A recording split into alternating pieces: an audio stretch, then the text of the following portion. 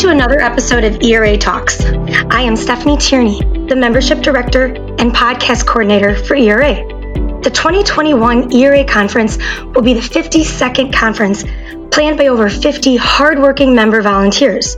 The conference holds so much history and has changed throughout the years, adding more and more value as the industry evolves. Well, this conference will include even more changes as the conference goes virtual. And we are here today to talk about the virtual platform, what to expect, the takeaways, and to get a peek behind the curtain from the conference leaders. With me today, I'm happy to have Erin Collins, ERA's event coordinator, along with Craig Anderson, president and owner of Sumer Inc., and this year's conference committee chair, as well as Brian White, VP of Catalyst Unity Solutions, and this year's conference vice chair. I have some questions for you all, so let's get started. I want to first say welcome, of course. And Erin, let's turn it over to you. Can you tell me why you pivoted from an in-person conference and the platform you chose? Thanks, Steffi. I appreciate having the opportunity to be on here today. That's a big question that I'm happy to unpack for our listeners. We had been closely monitoring the pandemic situation from the outset. With so many uncertainties, we were having weekly conversations regarding the status of COVID, especially its effects in Texas and the University of Texas, which owns the AT&T Center where we host the conference. You know, as the days and weeks and months progressed, and it became painfully obvious that the status of COVID was not improving, the AT&T Center was closed for almost 6 months. UT was only reconvening fall classes at limited capacity. These were all things that we were closely looking at. The AT&T Center eventually did reopen in August, I believe, but the events looked very different. You know, the bar was closed, masks for all attendees, no housekeeping, socially distanced seating in conference rooms. And how many of our members would actually be comfortable traveling come February? We ultimately could not, in good conscience, host the in-person conference, potentially putting the health of our members at risk. Their safety and health is paramount. So the decision was made in September to pull the plug on the in-person conference. And to be sure, this was a very, very difficult decision for us to make. We are all very disappointed to have had to cancel the in-person event. It's certainly something that our members look forward to all year. And getting back together in person in 2021 was sort of like a light at the end of the tunnel for many.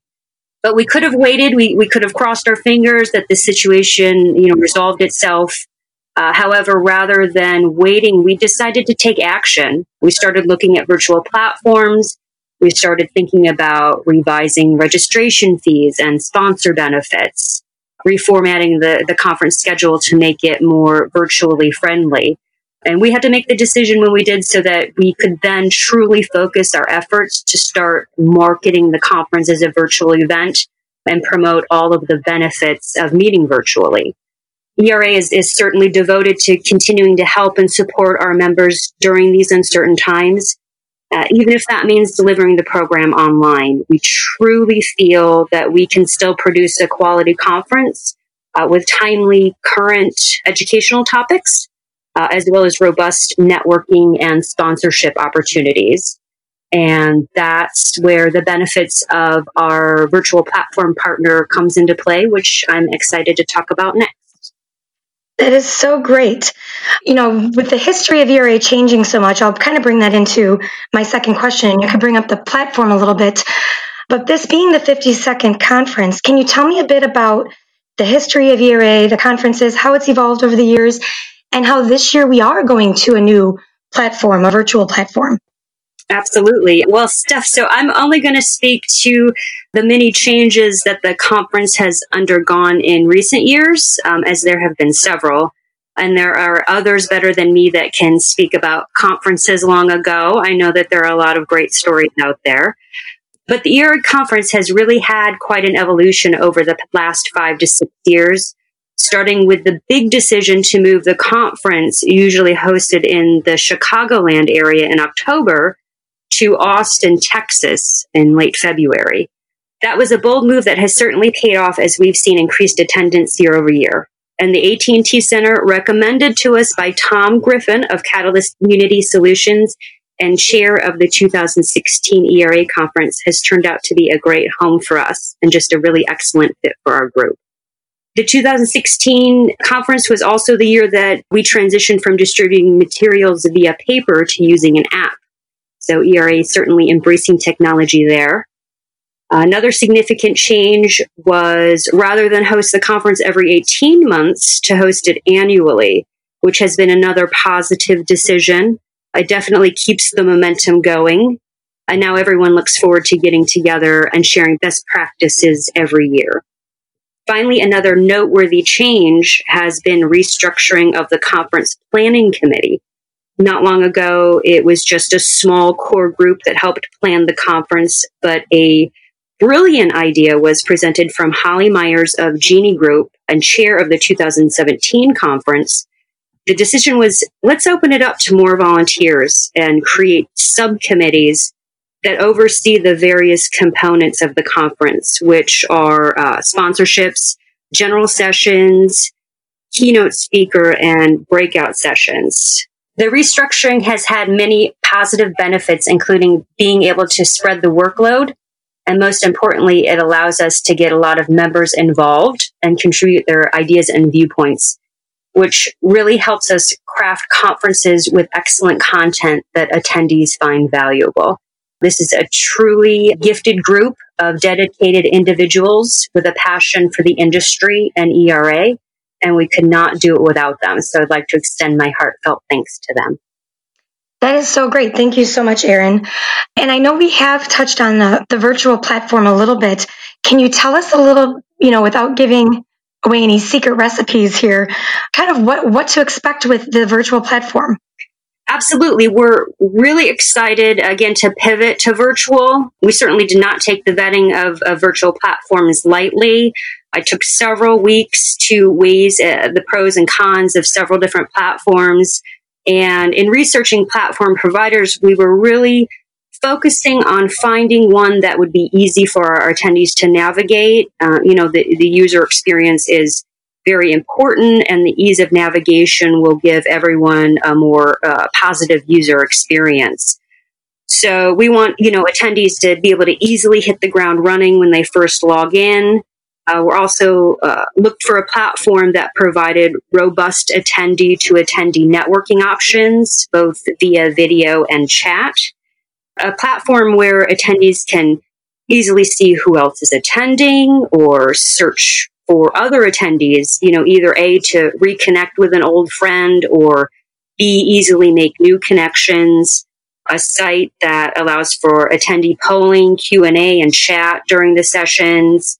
A site where attendees can participate in fun and competitive gamification. A site with excellent sponsor branding and acknowledgement opportunities, as well as the option to host exhibit booths. And also, most importantly, a site where we could record and archive the session content for on-demand viewing by the attendees afterwards. So it was certainly a tall order, but luckily we have found a really excellent platform partner called Pathable. From the outset, this platform seemed like the right fit for the ERA conference. It's all customizable, and me and the rest of the ERA team look forward to creating a really engaging virtual environment for our attendees. And just a little preview to help best prepare our attendees, we will be creating a brief video about the benefits of the platform, how to navigate it, along with an instructional document that will show attendees, how to log in, how to network, how to navigate the virtual booths, and just, tips for optimizing their attendee experience. So everyone be on the lookout for more information that will be rolling out in the next few months about the platform. And it's going to be certainly an excellent way for us to deliver the quality sessions and networking opportunities that the ERA conference has become known for. That is great. Thank you so much, Erin. I'm going to turn this over now to Craig and Brian. Craig, you first.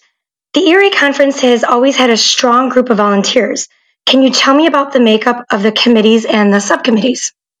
Sure, Stephanie. Just for everybody's information, planning for the 2021 conference actually started within weeks of the close of the 2020 conference this March.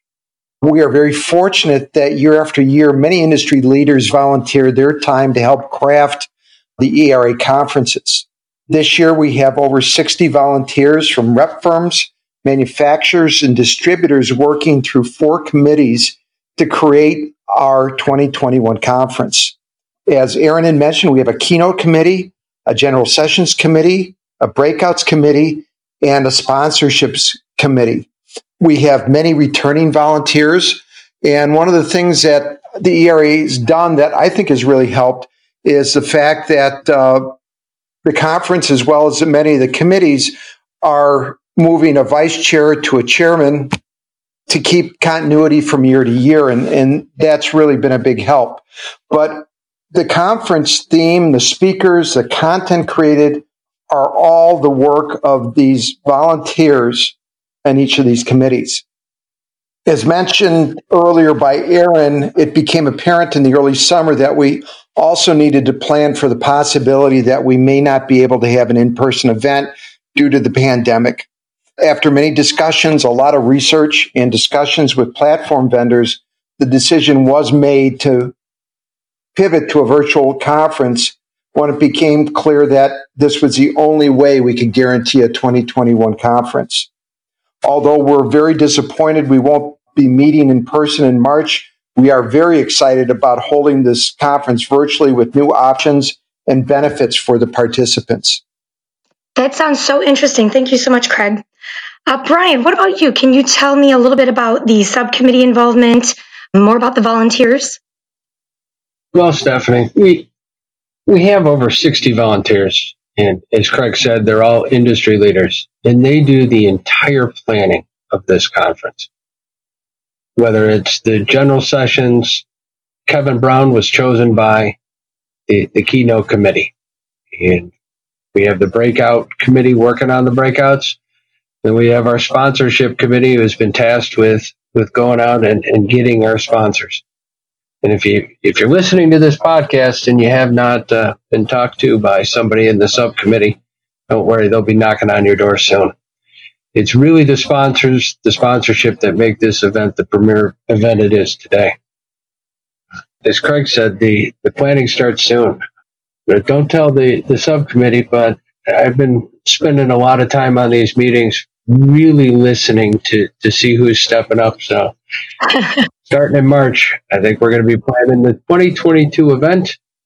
And Aaron, Walt, and myself will be picking out who's going to be the leaders of the subcommittees, who's going to be my vice chair. That is so interesting. I love how you mention all the different people that are involved and the sponsorship committee and how important that is, not just the content of the conference, but the sponsorships and how much the ERA actually relies on those to put on the event. So thank you for bringing that up. I am going to move on to my next question. It is, how do the speakers and content of this virtual conference differ or not differ from previous conferences? Brian, I'm going to actually have you start with that one again as well.